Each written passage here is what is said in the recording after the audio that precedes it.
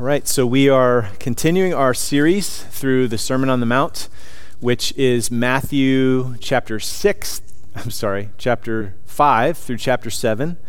And we're nearing the end. We're going to be looking at Matthew chapter 7, verses 7 to 12. And so encourage you to turn there so that you can follow along as we study through these verses, Matthew 7, verses 7 to 12. And I've mentioned this multiple times. We've said this multiple times as we've walked through this series, that the Sermon on the Mount is not filled with entrance requirements for the kingdom of heaven. How do I get in? How do I get into heaven? Well, if you do this and this and this and this and this, then you'll get in.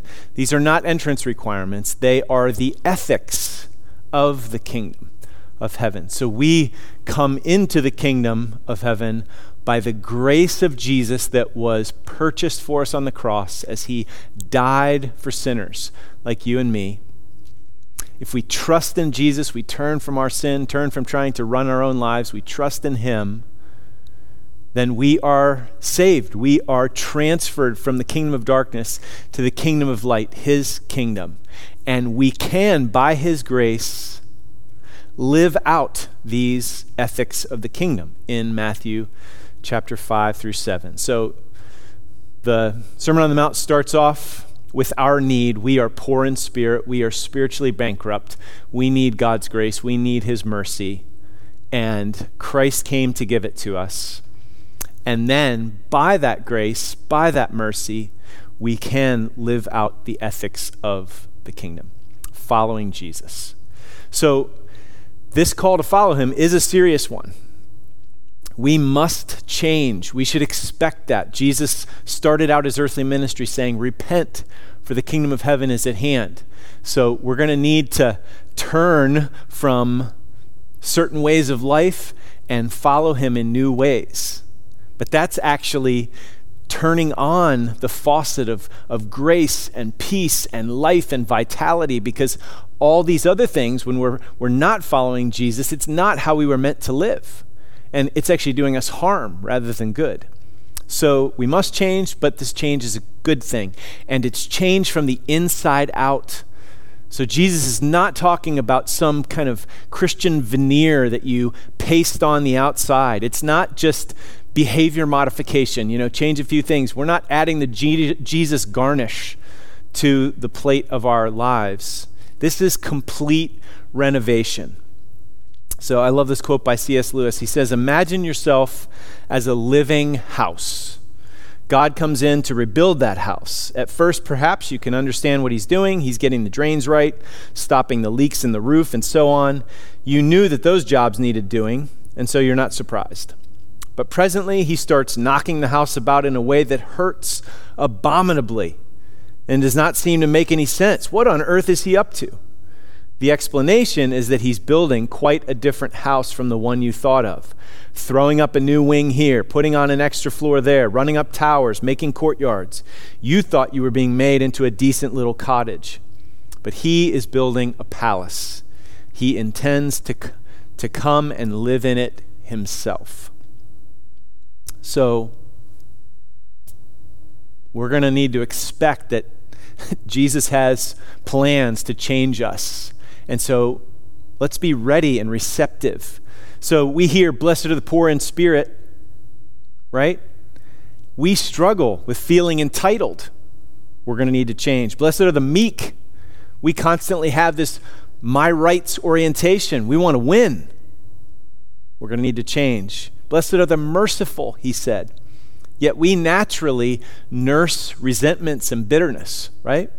Repent, the kingdom of heaven is at hand. Follow me, trust me. Blessed are the pure in heart, and yet we're so often divided, conflicted. We want to eat our cake in the kingdom, and we want to have the cake of the world too. We hide our light under a basket rather than letting it shine. We fear persecution, fear people making fun of us or just ignoring us. We're quick to anger, cutting other people down and cutting up people in our minds and with our words. Jesus addresses these things. He's getting to the heart of who we are. He wants to change us from the inside out.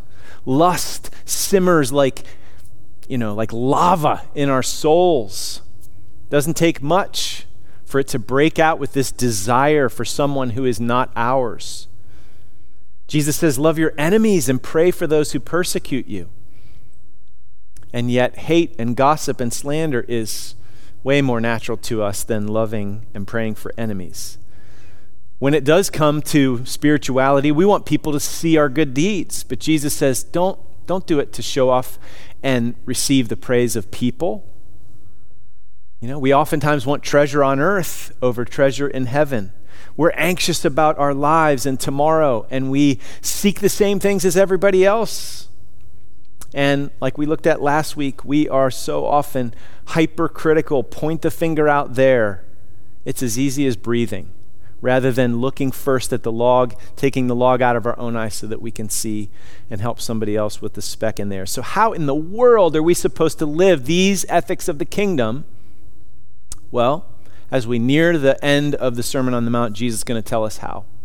The passage is intended to be encouraging, to be good news as we see these standards, this life that Jesus is calling us to live. How in the world are we going to do this? Well, he offers us grace here and good news. So let's dive in and see what he offers us here. First point, pray believing, verses 8 and 9. Matthew chapter 7, beginning in verse 7 and 8. So ask and it will be given to you. Seek and you will find. Knock and it will be open to you. So all of these imperatives are in the present tense and they're emphatic. So keep on asking, keep on seeking, keep on knocking. Jesus wants us to persevere in prayer. His disciples should expect to persevere in prayer. We need to ask and seek and knock and keep on doing it. Just notice also that there's a progression here in the command. So ask is the starting point, but seek is kind of like another level, right? It's action in addition to the asking. You go after, you pursue that thing. And then knocking is even another level beyond that, right? It's expecting to be answered. Like, hey, let me in, let me in. So we are to pray actively and persistently, pursuing God and his grace through prayer. John Stott summarizes a thought from a man named Richard Glover, who suggests that a child, if his mother is near and visible, asks, Mom, can I have?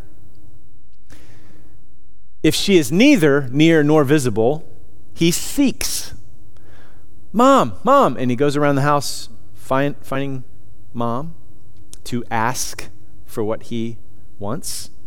While if she is inaccessible in her room, he knocks.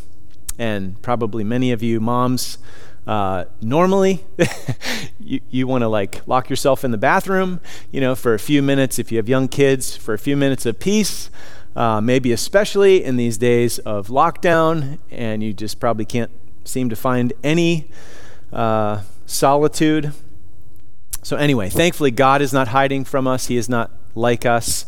Nothing against you moms. You need to lock yourself in the bathroom now and then.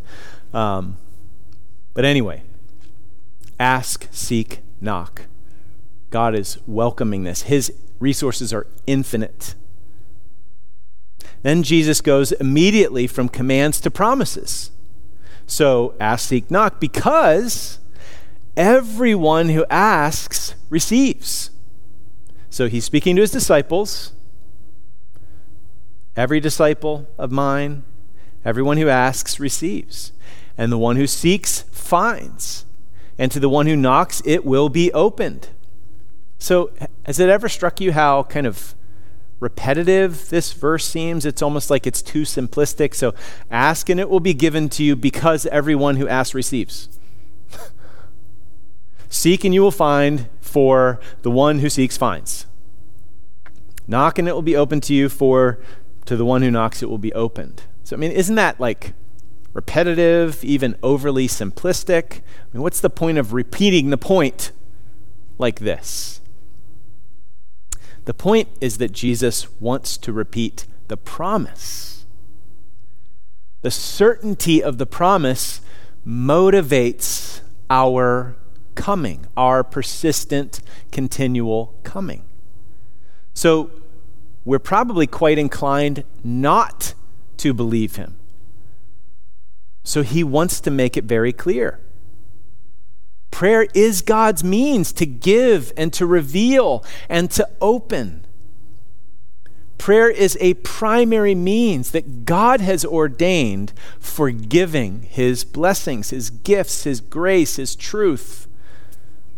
Which is why James, the half-brother of Jesus, writes in James 4:2, you do not have because you do not ask. And God doesn't want that for us. So he says, ask, seek, knock. You will receive. You will find. You will have the door open to you. I think it's important for probably many of you to hear this text in the right way. It's easy to hear this in the wrong way. Sometimes we can hear, this command from Jesus, or in 1 Thessalonians 5, Paul says, pray without ceasing. And we just get frustrated and think, my prayer life is terrible. And, we're focused on how we don't measure up. We're focused on all of our prayer failure. I don't pray enough. I really need to pray more. I need to do better. I need to get better at praying. If we approach this text that way, we're going to miss the thrust of it. The point is that prayer is God's means to give you what is good. So ask. He's not trying to say, man, you're so pathetic in your prayer. He's trying to encourage us to pray. Seek, you will find. Knock, the door will be opened. This is an encouragement. Resources are available to you. It's meant to motivate prayer in our lives. Excite us and encourage us.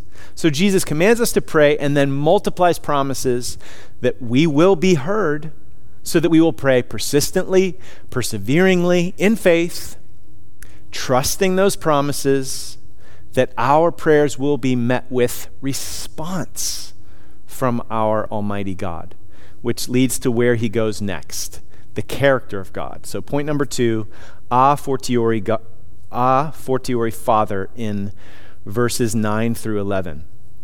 All right, so Edmund Clowney was president of Westminster Seminary up north of Philly for a while. He passed away several years ago, but he once said, the Bible does not present an art of prayer. It presents the God of prayer. So we hear the commands of Jesus to pray, to ask, seek, and knock. And then we hear the promises he gives that we will receive and find and the door will be open. But we may kind of, cock our head and raise our eyebrow in doubt because of our own experience. And we're going to talk more about that in a little bit. But he knows that. He knows that we might be kind of spring-loaded to doubt him. So he gives more grace by giving this analogy and then speaking of his character here in verses 9 through 11. Or which one of you, verse 9, if his son asks him for bread, will give him a stone? You can imagine a piece of bread, like a loaf of bread, and then a stone that kind of looks like bread, but obviously is not. Or if he asks for a fish, we'll give him a serpent. So fish would be good. That's good lunch. Serpent is harmful. If you then, who are evil, know how to give good gifts to your children, how much more will your Father who is in heaven give good things to those who ask him? So the way that we view our Heavenly Father will inevitably influence the way that you view earthly fathers will inevitably influence how you view your Heavenly Father, and therefore how you pray. So this can actually be pretty problematic for some of you. If you had a terrible, abusive father, you may be afraid to ask anything. Or you may have a hard time believing that he'll be good to you, or trust that he even is good. Or maybe in another way, if you had a father who spoiled you and you got whatever you wanted, that could also have negative impact on how you view God and how he answers or doesn't answer your prayers. So Jesus is not naive to the fact that there are bad fathers in the world, some horribly bad fathers in the world. He's speaking to his disciples here, and he's making a generally true statement because he's just making an analogy here. So even sinful, evil fathers like me know how to give good things to their children. But the point of the illustration is in verse 11. Jesus is arguing from the lesser to the greater. It's called an a fortiori argument, which is why the point is a fortiori father. It means from the stronger. And it's not the first argument like this in the New Testament, nor is it the last. Jesus has already used this argumentation back in chapter 6 of the Sermon on the Mount. So just in the last chapter. Remember, he said, if your heavenly Father feeds the birds of the air, he will most certainly feed you. You see, again, argument from the lesser to the greater. If he feeds the birds, then he'll certainly feed you. You're of so much greater value than the birds. So if we evil human beings, parents, know how to give good things to our children, how much more our Father in heaven? So in heaven is set in contrast to who are evil. Do you see it there? If you look in verse 11, if you then who are evil, how much more will your Father who is in heaven? So again, just underscoring that point. Your Father is in heaven. He is light, the Bible says. In him there's no darkness at all. Every good and perfect gift comes from above, coming down from the Father of heavenly lights, James 1. He doesn't change like shifting shadows. He's not Jekyll and Hyde. He never wakes up on the wrong side of the bed. He's not capricious, moody. He's not grumpy, irritable because he's having a bad day. Not at all. This is his character. He is good all the way through. This is the God to whom we pray. So the Bible does not present an art of prayer. It presents the God of prayer. So ask, seek, knock.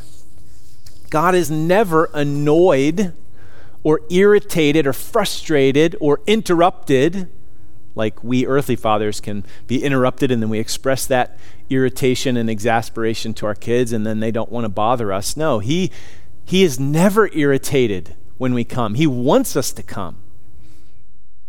He invites it. In fact, he commands it. So this command is not meant to be a burden to us, but a gift to us. It's meant to be this wide open invitation to find help and strength and resources from the greatest person in the universe, anytime, anywhere. So I'm sure most of you, if not all of you, are familiar with, the story Annie, right? She's this orphan that gets adopted by Daddy Warbucks. And you can imagine if after Annie was adopted, she finally goes to school, she's settling in to living with Daddy Warbucks, and she goes to school, and let's say she, the lady that was Daddy Warbucks is like administrative assistant, and I'm sure she becomes his wife and whatever. She was wonderfully attentive, so I'm sure this wouldn't happen, but let's say it happens that she doesn't have lunch money, and somehow that gets there's an oversight. And, Annie is an orphan, so she's used to being a survivor, and she doesn't want to bother anybody, and so she doesn't say anything for a week, and then, Daddy Warbucks catches wind that she didn't have lunch money for a week, and she just was skipping lunch. What's he going to do? Is he going to, yell at her? for what's wrong with you? Or if she comes to him finally after a week and says, Daddy, can I have money for lunch? No, he's going to say, oh, honey, I wish you would have told me earlier.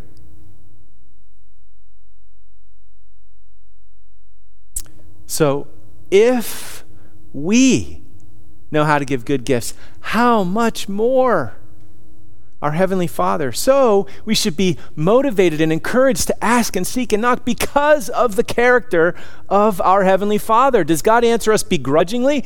No. Is he stingy and cold at heart? No. He is not annoyed or irritated or frustrated. He's more bothered when we don't come continually. When we insist living under the illusion that we can be independent or self-sufficient. That's what really bothers him, because he has our best interest at heart. So cutting ourselves off from our source of life and resources and strength and grace, that's what bothers him. So he's not an indulgent, spoiling grandfather, no. He is not cruel or sadistic. He's not, irritated, if somebody's having too good of a time. Don't want something or hope for it too much, because God will just shoot it down. Don't fear this or that happening, because it'll probably happen. Have you ever had those thoughts about the character of God? Don't want or don't fear this or that too much, or else is the thought. What are your thoughts about God underneath those thoughts? Sam Storm says this: virtually every problem in prayer is ultimately traceable to misconceptions about the character of God. So we are so desperately in need of the Bible, God's revelation to us of his character, the Bible to shape our thoughts of God. Not our earthly fathers, again, whether that was good experience or bad experience, but God's revelation of himself ultimately. Not even how we read our experiences of whether God has answered our prayers or not, or been good to us or not. We can't allow that to dictate and project that up onto the character of God. We need to walk by faith and not by sight in God's character revealed to us. We are dealing with the God of, just one example, Isaiah 49:15-16. It's a glorious, sweet passage. God says to his people, "Can a woman forget her nursing child, that she should have no compassion on the son of her womb? Even these may forget." A nursing mother. "Yet I will not forget you. Behold, I have engraved you on the palms of my hands," which certainly points forward to Jesus and the scars that are testimony of his "I will never leave you nor forsake you, I will not forget you," love and faithfulness. So again, the character of God is so important when it comes to prayer. Now, before we move on to the summary of the matter in verse 12, we have to address some questions and objections, because again, this passage kicks up, I think, a lot of questions. Why doesn't this square with my experience? Ask and it will be given, seek and you will find, knock and it will be open to you. There's so many things I've prayed for. God hasn't answered. It's like my prayers are just hitting the ceiling. Does that mean I'm not a Christian? Maybe I'm just not the real thing. Maybe this applies to other people, but just not to me. Fearful questions can arise. And doubts, objections to this promise, like cynicism and doubt and frustration and sadness and discouragement, can just well up and take over. We can even just give up, lower our expectations, push the questions and the struggles aside. I'm tired of just wrestling with this. And just plug on. Perhaps you've lost faith, lost confidence, lost hope. You've prayed so much, so often in the past for something or other or many things, and they were even good things, right? Like, I'm not asking for a second vacation house. But God hasn't answered. It didn't work. We want this to square with our experience. We want to believe it, but we struggle. And again, it's probably not because we don't have the sports car or the vacation home we want. Maybe we wanted to be married or to have a happy marriage or for all of our kids to follow Jesus or to just not be so depressed. Or why did so many horrible things have to happen to me? Or fill in the blank, on and on and on. How can those things that I prayed for, they're good things. And if they're good, why has he not answered? So I do not have all the answers. In fact, I read this tweet last night on Twitter. I thought this was so helpful. It's by Jared Wilson. He says, quote, "You're the preacher?" "Yes." "So you're the guy with all the answers?" "No, I'm the guy who points to that guy." So that's the best I can do, is point to the guy that each of us needs to trust and run to as our mighty fortress and our wonderful counselor. So we are going to address the problem of how our experience doesn't often square with this, what seems like a blanket promise. So first, it may help, and I think it should and can help tremendously to consider how God, your heavenly Father, has heard you, and he's answered you, and he's given good things to you. So if you are a Christian, if you have turned from your sin and trusted in Jesus as your Savior, you are in Christ, you are reconciled to God the Father, there was a time when you kind of woke up from the dead, spiritual dullness, blindness. And what did you do? You asked for Jesus to save you. You asked for forgiveness and cleansing. He took the blinders away. You saw your sin. You saw your need of him. You saw that Jesus is the way and the truth and the life, and he's this wonderful Savior, and you asked him to save you, and he did. You were forgiven of all your sins. All of them, past, present, future. They're all covered by the blood. They're all paid for.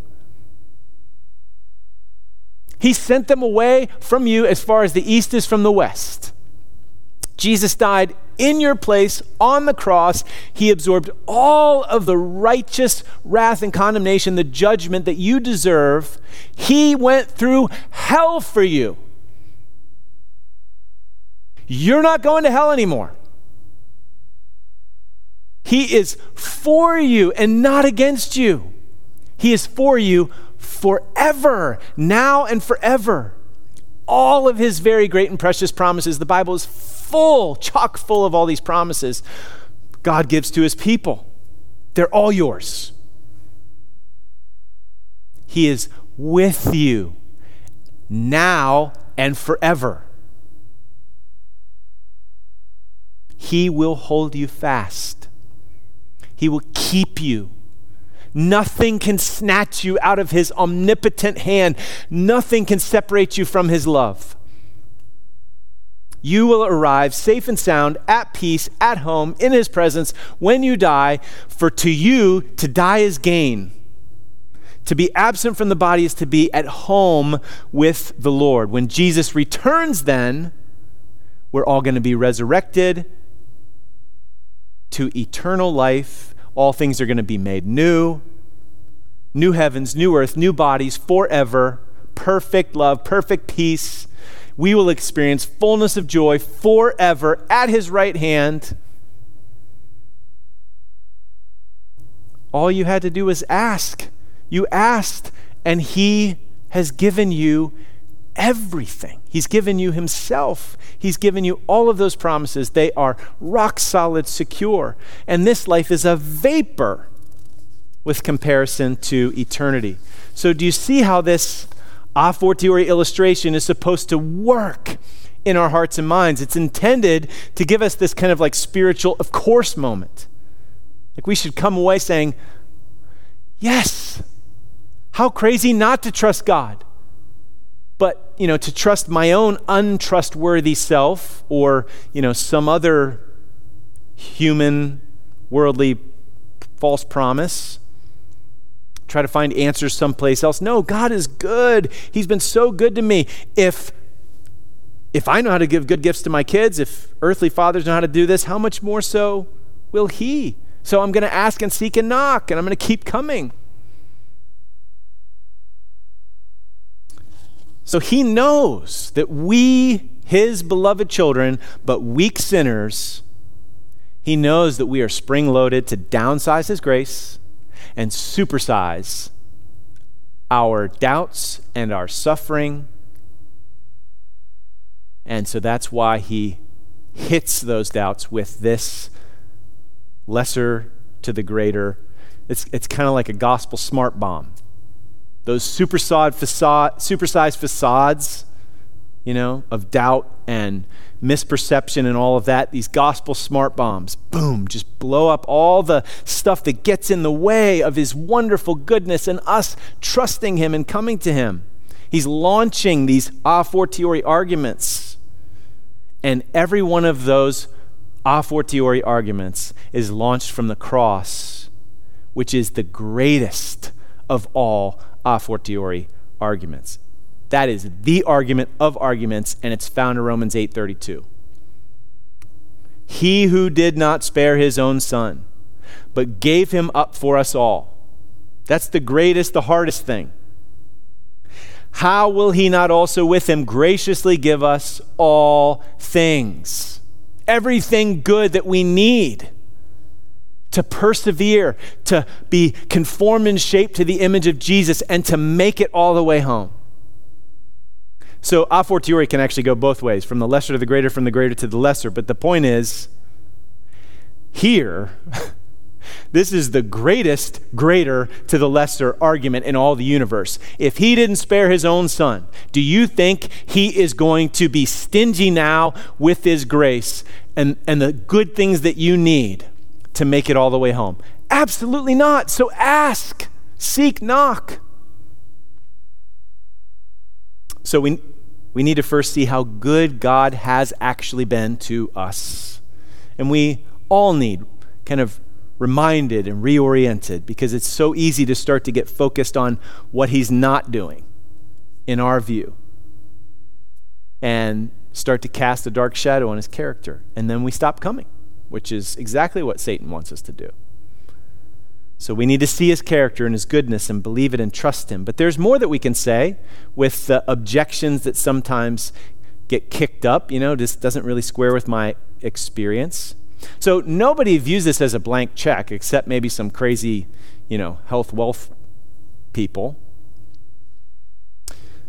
John Stott says it well. He says, the promises of Jesus in the Sermon on the Mount are not unconditional.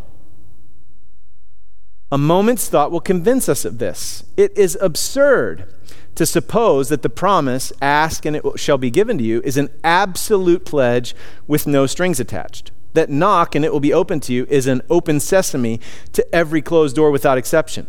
And that by the waving of a prayer wand, any wish will be granted and every dream will come true.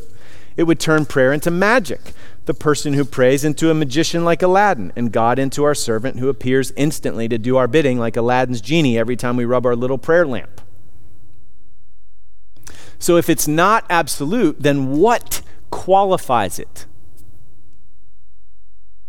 How do you establish the parameters?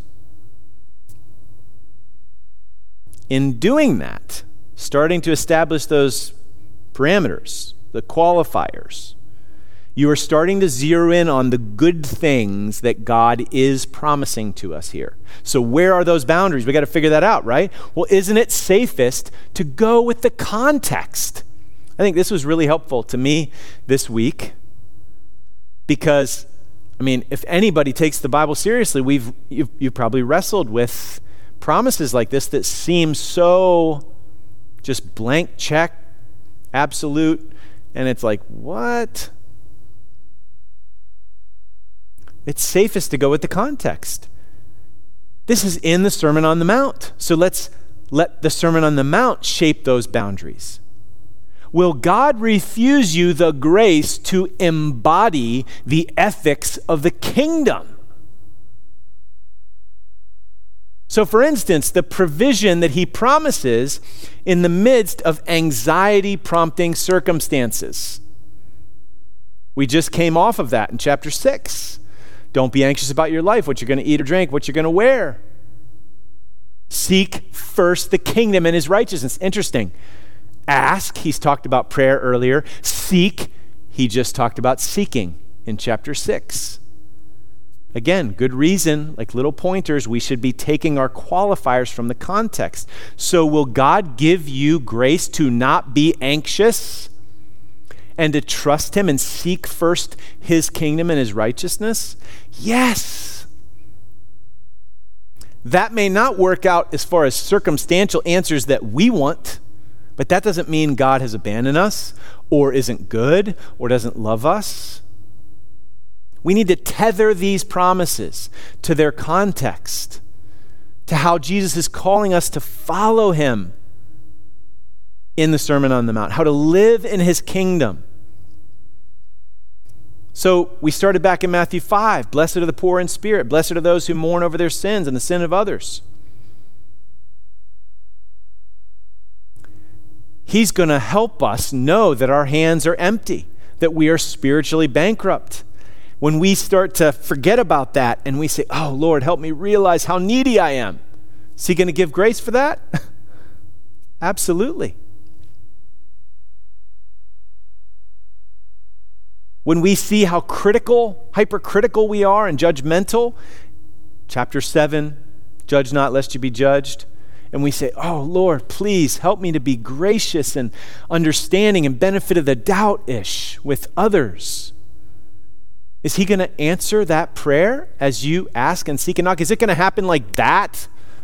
You know, you're just going to be inoculated against all hypercriticism for the rest of your life if you ask once. No, we need to continue to ask and seek and knock because change is a process. So if we know how critical we tend to be, how hateful we tend to be, how lustful we tend to be, how unloving we tend to be, we are going to keep asking and seeking and knocking that the grace of God would change us from the inside out and we would be conformed to Christ as we follow Christ. So this is good news. Oh, I want to change. I want to be more like Jesus. He hasn't left us to ourselves. He doesn't just give us bald commands. He gives us commands and promises, and then he says, come on, come and ask me for help. I'll give it.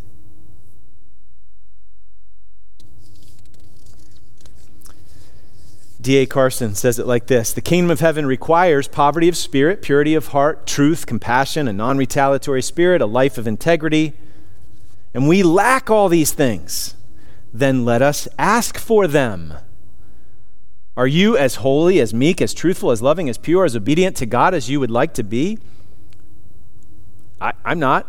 I'm sure you're not too. Then ask him for grace that these virtues may multiply in your life. Such asking, when sincere and humble, is already a step of repentance and faith, for it is an acknowledgement that the virtues the kingdom requires you do not possess, requires, the virtues the kingdom requires, you do not possess, and that these same virtues only God can give.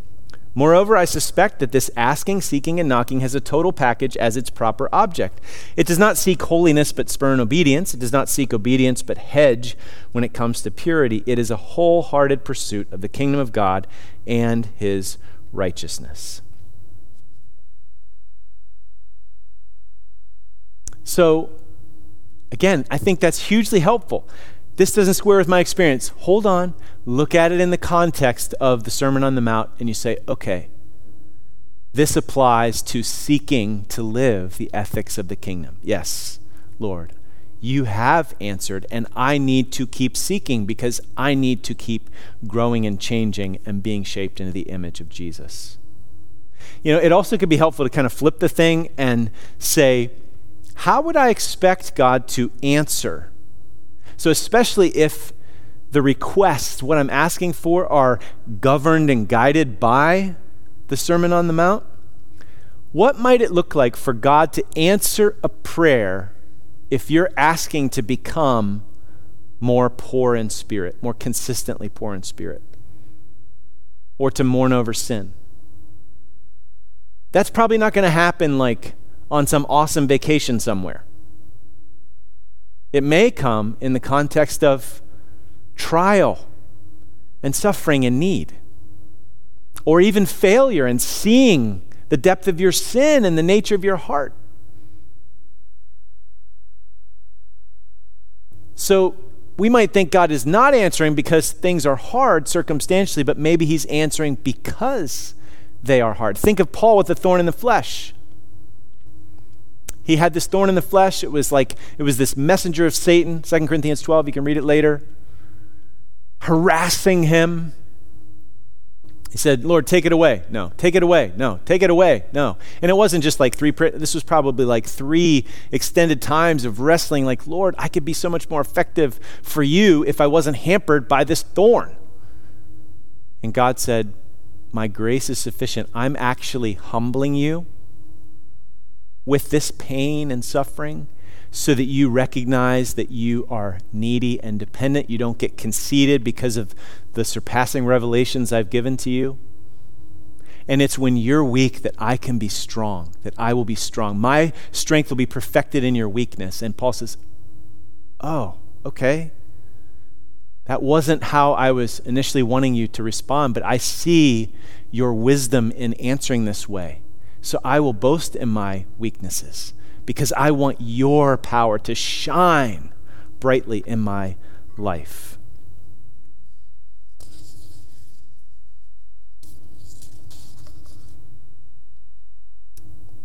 So God is no genie in the lamp, but he is good, and he wants what is ultimately and eternally good for us, and he is committed to molding and shaping us into the image of Jesus. So let's be encouraged and motivated to ask and seek and knock and guard against anything in us where we want to be God. We want to twist his arm to have our will be done on earth as it is in our own mind. We need to be careful of the tendency to shake our little clay fist at the potter.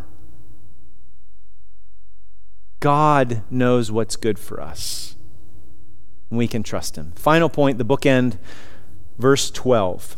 So whatever you wish that others would do to you, do also to them, for this is the law and the prophets. And if you're reading along and you get this stuff about prayer and then boom, this law and the prophets and, golden rule and all this, like what? Where did that come from? Seems like it's disconnected, doesn't it? Like how did you get from 7:11 to 7:12? Well, you need to actually step back and see the Sermon on the Mount with a wide-angle lens, because 7:12 is actually the bookend to 5:17. Okay? So we are approaching the conclusion of the Sermon on the Mount. So this verse 12 is the bookend. So Jesus gave the Beatitudes in Matthew 5:1-12. He talked about us being the salt and light of the world. When the Beatitude living goes public, it influences, right? Then in 5:17-20, Jesus said, I didn't come to abolish the law, but to fulfill it. He says, I didn't come to abolish the law or the prophets, but to fulfill it. And what is the summary of the law and the prophets? It's love God, love your neighbor as yourself. So he then goes on to say, this is what it looks like, heart level love, as far as hate and lust and on and on. And this is now the conclusion here of the section. And verses 13-29 are the conclusion that says, okay, now you've got the fork in the road. 2 paths, 2 destinations, 2 different kinds of fruit. 2 different kinds of foundations. Build your life on the rock or the sand. So this is the conclusion. So love your neighbor as yourself, again, is a very sobering standard. That's not an easy thing. Think about, what if I was as passionate and committed to the good of neighbor as I am to myself? Quality and quantity. Ugh. Again, we need help, which is why, isn't it wonderful that we can ask and seek and knock so that we can love well? So we enter the kingdom poor in spirit. We grow in the kingdom by poverty of spirit, depending on God and his goodness, asking and seeking and knocking. And we can love. We can fulfill the law. We can live the golden rule because he first loved us. Romans 8:32, the love of God for us in Christ. We can love now because he first loved us. The a fortiori God makes obedience to the law of love possible. And our Father promises to give us what we need as we ask and seek and knock in order to become the loving disciples, molded and shaped into the image of Christ, in order to live out the loving ethics of the kingdom. So let's pray.